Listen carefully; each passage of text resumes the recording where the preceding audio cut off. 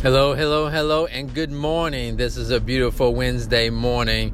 I'm in North Carolina. I don't know where you are, but that's where I am. Thank you for joining me on the show. This is More Life, where we get to the clarity of it all, the clarity of the vision, increasing your belief, and of course, executing on whatever your vision is. And today, this is the youth version today. So today we're going to talk about how to start your day off right. Now, there's plenty of different ways that you can start your day off right, but I'm going to talk about just one way to start your day off right. And what we're going to do today, we're going to talk about your mindset, because we always talk about your mind on this, so we're talking about your mindset. So this is one of the ways to start your day off right. Ever notice how when you wake up first thing in the morning, you start to have thoughts going through your mind, and usually the thoughts are questions or they're statements about the day.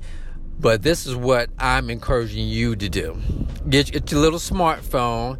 We have iPhones. So what we do in our iPhones is we go into our iPhone and we set a reminder that will repeat itself every single day. You may not wake up at 5 o'clock every single day, but for the most part, you're going to wake up around the same time every day. And if not, then whenever you do wake up and finally get to your phone, you'll see the reminder. What the reminder is supposed to do is the reminder is designed to do one out of two things. It's going to start the conversation of your day.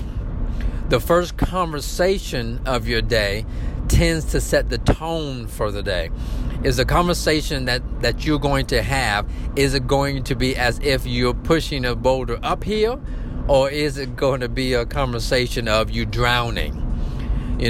Or is it going to be a conversation of you pushing a boulder downhill, or is it going to be a conversation of you swimming?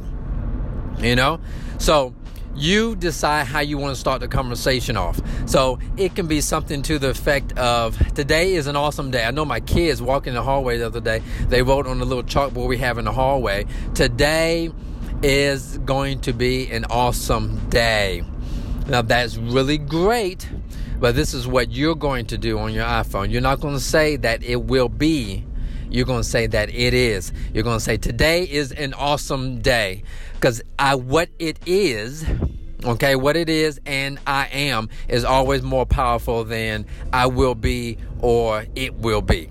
Okay? So today is an awesome day. And you may list a couple reasons why today is an awesome day. That's the first thing that you're going to do. The second thing that you're going to do is that you are going to actually have a vision of something that goes with you saying today is an awesome day. Like I said, you might have some reasons today is going to be an awesome day, and you can have a visualization or a vision of that, or you can just visualize the sun shining, or the clouds forming, rain falling, or the grass growing, or whatever you want to do, or a loved one's face.